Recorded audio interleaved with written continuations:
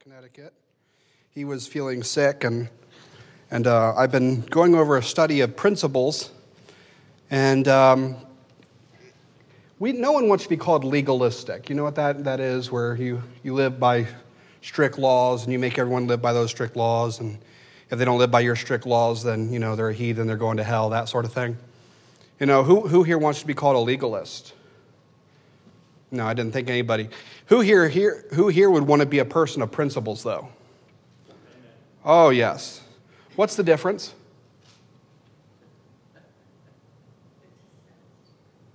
Anyone can tell me what's the difference between a man of principles and a legalist?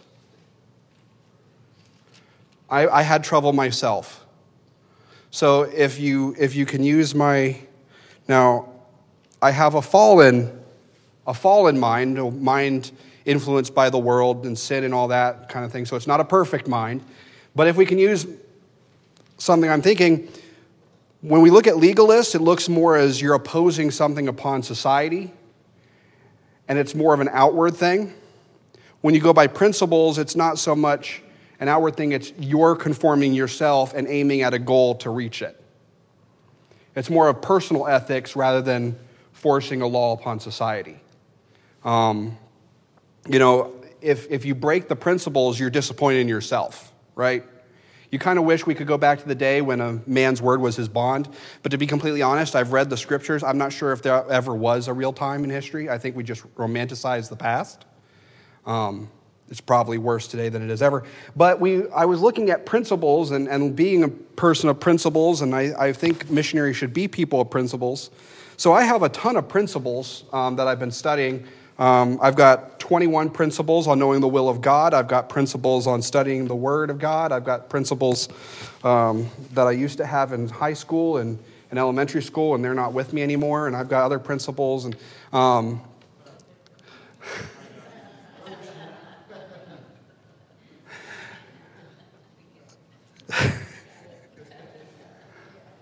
okay.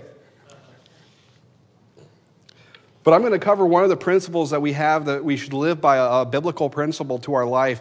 And, of course, I'm going to tackle one of the hardest ones, probably the ones that everyone here thinks, I don't need this principle in my life. And those, it's the principle of rest. There's a principle of rest. And if we look at Mark chapter 6, if you're there with me, and looking at verse 30, the Bible says, "And the apostles gathered themselves together unto Jesus and told him all things, both what they had done and what they had taught." Now remember, he had taken them out and he had sent them out, allowing them to teach the kingdom. Around the same time, John the Baptist is beheaded. And they all come back to Jesus after a period, and they come back and they tell him what they had seen, what they had done, what they had taught. And he said unto them, "Come ye yourselves apart unto a desert place and rest a while. For there were many comings and goings, and they had no leisure so much as to eat." Dear Heavenly Father, we thank you for the time that you've given to us, and both time to be work and a time to rest and a time to sleep. Lord, these things need to be in balance in our lives, so help us now as we number our days and number our hours, that we may apply your word to them, that we may apply it to life. We ask that you would be honored and glorified through the things that are said and done here tonight. In Christ's name we pray, amen. So the primary witness that a Christian can give to our world is a life of wholeness and balance. Now, when I say witness, of course I mean, if you're going to preach the gospel, you preach the gospel. But you're not giving freedom, you're not giving salvation, you're not giving forgiveness. That wasn't yours to give. It's you can't forgive somebody their sins. Only God does that. You can't pay the price for their atonement. Christ already did that. It's not so much them accepting Christ. God already accepted Christ's payment on the cross. There is that. But as far as what you can do, and again, this is completely different from what's known as lifestyle evangelism. There's actually no such biblical thing as lifestyle evangelism. That's called pride. And you look at the tenets of lifestyle evangelism, and it's all earthly. It's all pride. But as far as what you should be able to do, as far as your testimony, as far as what your testimony ought to be at the workplace or in your neighborhood, you ought to have this testimony that you have a life that is whole and in balance. How many of us think, when we got saved, or even now that you are saved, the Lord should make my life better, because I'm saved, because I'm a Christian. The Lord should automatically just make my life better, right? Colossians chapter 2, verse 10 says, "And ye are complete in him." Finished. You're already done. All the stuff that we're groping about, moping about, that's all excess. The stuff that you want, the boat, the nice fishing rod, the nice hunting rifle. Hey, I like those things, but that's excess. The Bible says we are complete in him. Everything we have, everything we need, we find in God. Everything. James 1:4 says, But let patience have her perfect work, that ye may be perfect and entire, wanting nothing. Wouldn't it be great if we could sit back and say, I am satisfied. I am content. I have a whole message I like to preach around Christmas time called My Wanter is Broken. The things I want really are not that either good for me or, they don't benefit me at all. My wanter is broken. But here even Scripture is saying, allow patience, allow the trials to have their perfect work in your life. And so when you come through it, you'll come through it saying, I am satisfied. Or as the songwriter said, it is well with my soul. There's not a lot known about the songwriter who wrote that song, but who that hymn really affected were American soldiers in World War II. That song touched so many of their hearts and saw many of them trust in Christ as their Savior because of that song, It Is Well With My Soul. Though friends desert me and friends leave me, and they're thinking about how their soldier buddies were shot up or lost, how one man lost his entire platoon in one afternoon, all his friends from boot camp and everything, now they're gone. How can he sing It Is Well With My Soul? In Christ, in God, in him, again, the Bible says we are complete. Hebrews 6, verse 19 says, which hope we have as an anchor of the soul, both sure and steadfast, and which entered into that within the veil. See, we have a hope. We have an anchor that is sure and steadfast. These winds of life, they come and they blow, and they make us feel like we need things, we want things, we desire things, or that we're lacking in certain areas. But we have an anchor that's sure and secure. We have an anchor that if you've placed your faith and trust in Christ alone, your home is in heaven. And nothing can move you from that. Nothing can shake your destiny from that. Nothing can take you out of the love of God. You really are complete. You really are complete. God has given us so much, but he has only just given us the right amount of strength, stamina, and time to do the things which he has called us to do. You see, we can overcommit. There are some people who overcommit at work. They say, the boss comes around. Who can do this? Who can do this? Who can do this? Who can do this? And they're busy doing these sorts of things. They're called workaholics. And if you define a workaholic, it is a person who does not know how to sit down. And give them credit. They get things done, do they not? We all know people who are workaholics, and they get things done. But so many times they're going to run into a burnout. And then once you hit a burnout, you very rarely ever recover. Missionary work can be very stressful. I do not speak from experience as far as on the field mission experience. But I know missionaries who have been on the field and they feel like they're the only ones who have to work. And they work the field, they work the field, they work the field, but they don't get anyone to help them. And they don't take time off, and they don't take time with their family. And either one, they lose their family because they fall into sin. They completely burn out and have a stress attack. What is that, a stress attack? Panic attack, anxiety attack, yeah. They get an overload, and they completely burn out. And then what are they good for on the foreign field? Nothing. I could have brought missionaries with me who, well, I couldn't actually because they're busy right now. They're the workaholics. But I could tell you stories of missionaries who their mission director went to the field and says, you are going on a 5-week vacation starting immediately because you are about to burn out. And they sit there and like, no, I'm busy. I'm doing things. I got to do this. I got to get going. And no, effective immediately. And then after the 5 weeks, it takes them the first 2 or 3 weeks to really unwind. And they realize, wow, I was so stressed out. See, Christ, even when the disciples, they come back from this work, he says, okay, now take a side step. Let's go into a desert place and rest a little while. Why? Because God made the human body to rest. You say, well, isn't it a condition of the fall? No. What did God make the 7th day specifically for? Rest. 6 days you have to work. The 7th day you rest and you worship God. That's what we need to do.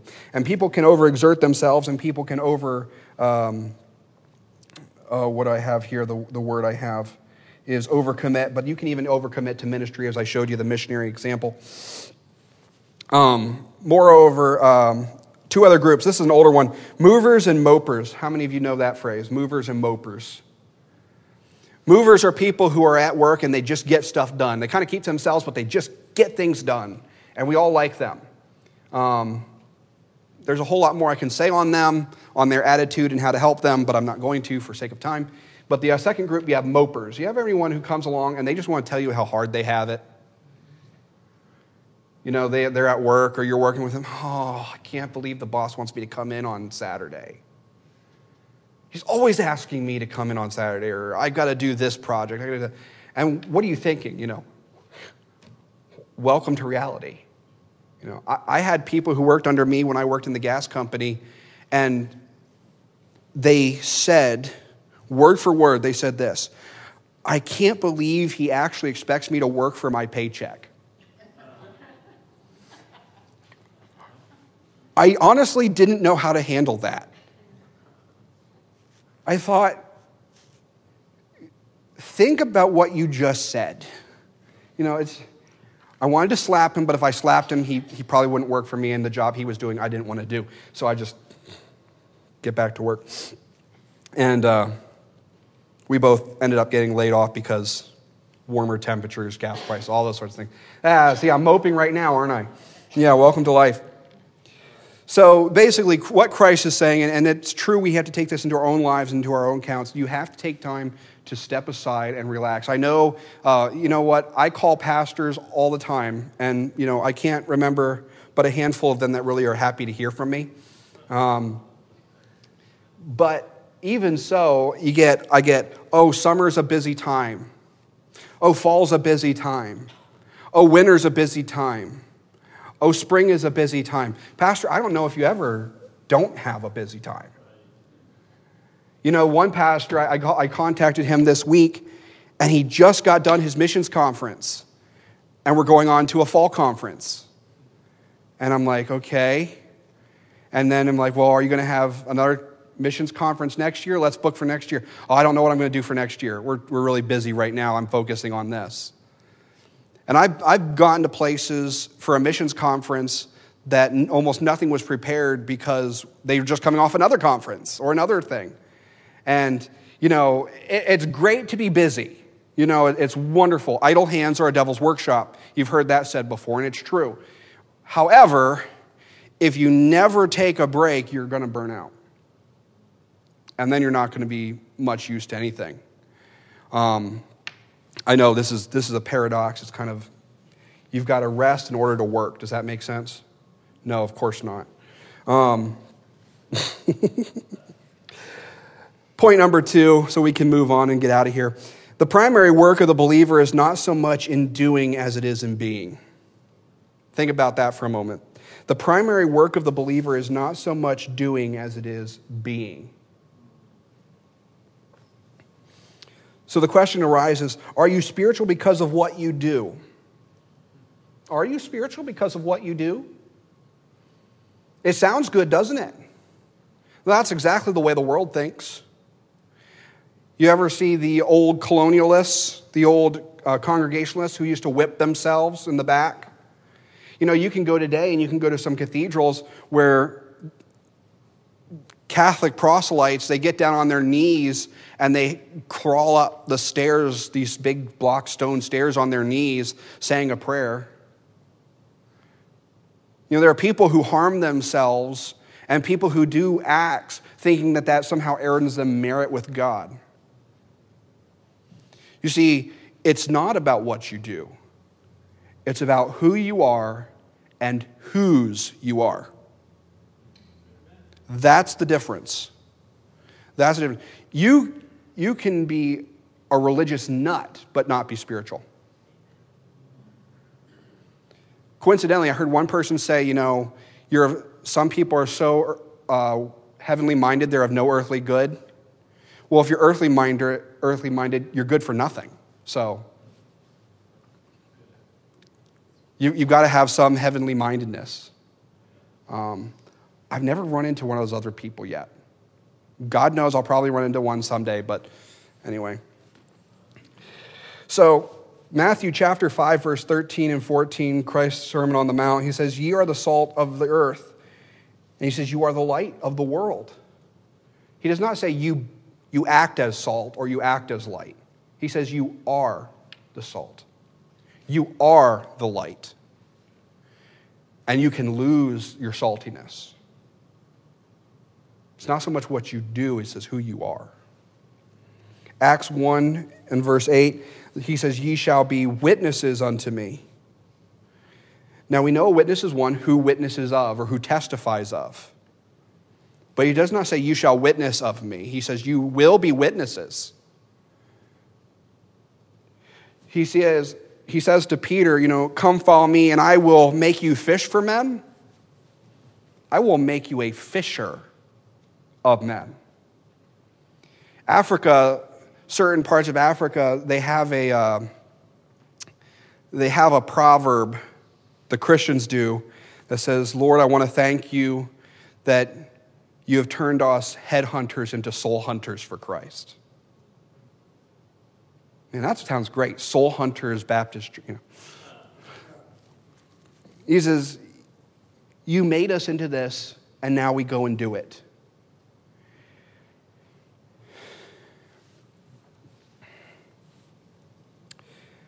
Colossians 2 Corinthians chapter 5 and verse 17, he says, "If any man be in Christ, he is a new creature. Old things are passed away. Behold, all things are become new." Isn't that wonderful? That's wonderful. Our third point, the Christian's primary procedure for growth is reflection. This can only happen in times of rest. The Christian's primary source and procedure for growth is in reflection. How often do you stop and examine your life? You know, that's what the Bible says we're to do. We're supposed to look at this like we look into a mirror every morning. We need to reflect on our lives, reflect on who we are, reflect on how we're behaving, and then change accordingly. Psalms 46, verse 10, would probably solve almost all of our anxiety problems, all of our troubled souls, all of our anxious spirits. The verse simply says this: "Be still and know that I am God." Be still and know that I am God. That would solve so many of our problems, wouldn't it not? Lord, I don't know how we're going to do that. Be still and know that I am God. Psalms 104, verse 34, he says, "My meditation of him shall be sweet. I will be glad in the Lord." Is your meditation of God sweet in the morning when you read his word? Is your meditation, is your thought of him sweet? Is your focus on what God has for us? Is it a disciplined thought on the particular ideas that God gives you?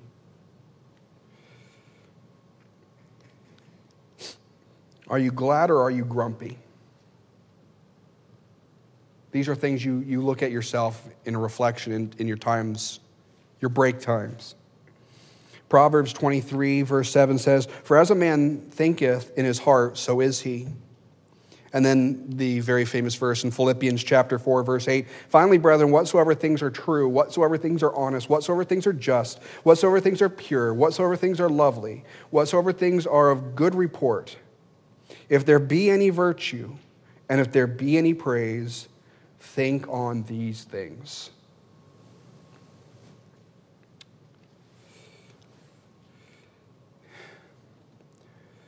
Why are you here?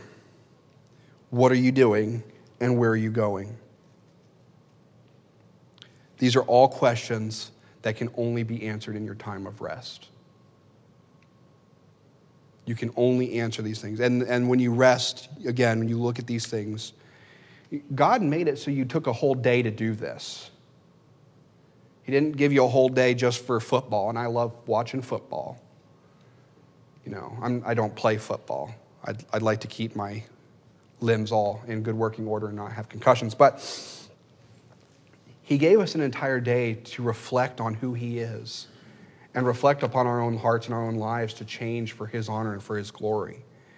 And this is the first step. If you're going to have any of the other principles effective in your life, if you're going to have any of the other principles take effect and to live as a person of principles, you've got to start by stopping, examining yourself before God, and then you can change.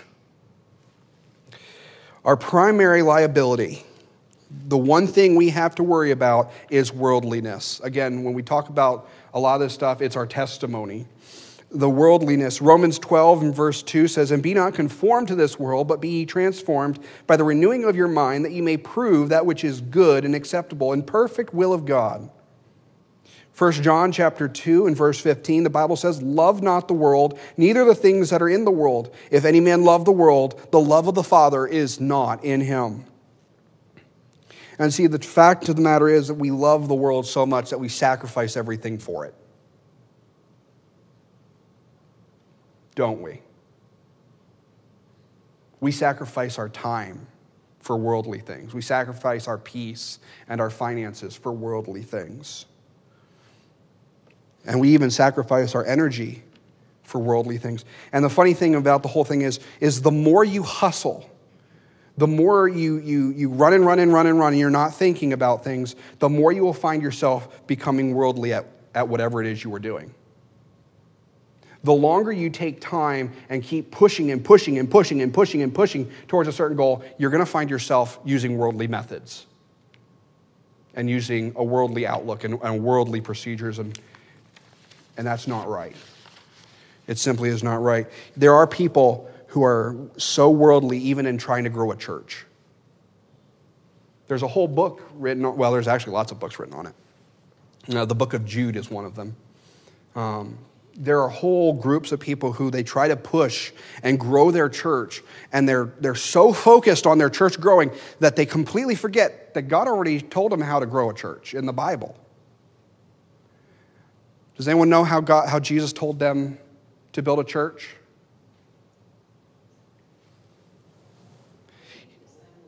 You make disciples. Okay, that's great. That's how you build a church. That's how you edify believers. That's wonderful. That's great. How do you build a crowd? The Bible says, "If I be lifted up, I will draw all men unto me."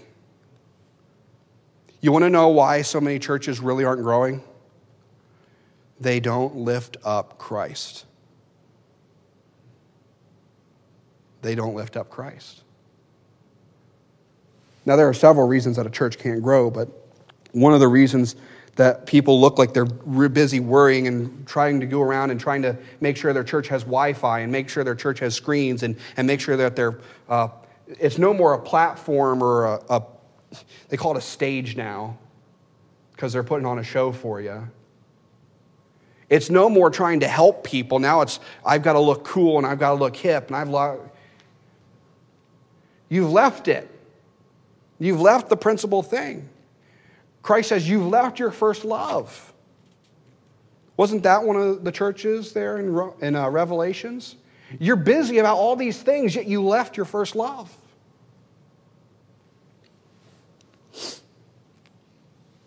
Erwin Lutzer wrote this: worldliness is excluding God from our lives, and therefore, consciously or unconsciously, accepting the values of a man-centered society. Let me say that again. Worldliness is excluding God from our lives, and therefore, consciously or unconsciously, accepting the values of a man-centered society. If we are not nourished by the bread of heaven, we will satiate ourselves with the crumbs from the world. If you do not take time apart and take time with God, you will find yourselves trying to find satisfaction and fulfillment out there. And you will not find it. You will not find it. Ask Solomon, the wisest man who ever lived. He tried to live around the principles. He tried to find the loopholes. If the wisest man couldn't get through the loopholes and find satisfaction outside of God, what makes you think you're going to do it? I may think I'm smart, but I ain't that smart. Lastly, our primary asset is the sovereignty of God. He said, "Ye are complete in him." If you are in him, you are a new creature. Be still and know that I am God. In Proverbs chapter 21, verse 1, the king's heart is in the hand of the Lord. As the rivers of water, he turneth it whithersoever he will. In Revelations 19:6, and I heard as it were the voice of a great multitude and the voices of many waters, and as the voice of mighty thundering, saying, Hallelujah, for the Lord God omnipotent reigneth. You see, he is a sovereign Lord. He is a sovereign God. He does rule and reign. And no matter whether you believe in the Russian cahoots with Trump or not, Romans chapter 13 clearly states that the reason that Trump is in office is because God deemed him to be there. The same goes for Putin. Some are raised to vessels for honor, others are raised for dishonor and for destruction. And time will tell what each of them have been raised for. But it is God who raises them up. What have you to worry then? He said, if you look at the sparrow and God feeds the sparrow, and you look at the flower, which is here only for a day, and Solomon was not robed as one of these. Will not your heavenly Father freely give you all things, though he spared not even his own son? Be still and know that he is God. Be still and know. Trust in him. Rest in him. Find your completeness and wholeness in him. And a lot of this anxiety that we face, and a lot of the turmoil, will all vanish away. See, even in ministry, I don't have to worry too much. I've got a lot of work cut out for me in Africa. I've got a lot of work cut out for me this summer. And I'm sure if it wasn't enough, I'd get out a pair of scissors and cut out some more. But he is in management. I'm just in sales. I don't have to worry. Everything I have, Acts 17 says, everything I have has been given to me by the hand of God. The Lord is my shepherd. I shall not. Father, you freely have given us all things. Benjamin Franklin said there are two things are certainty: death and taxes.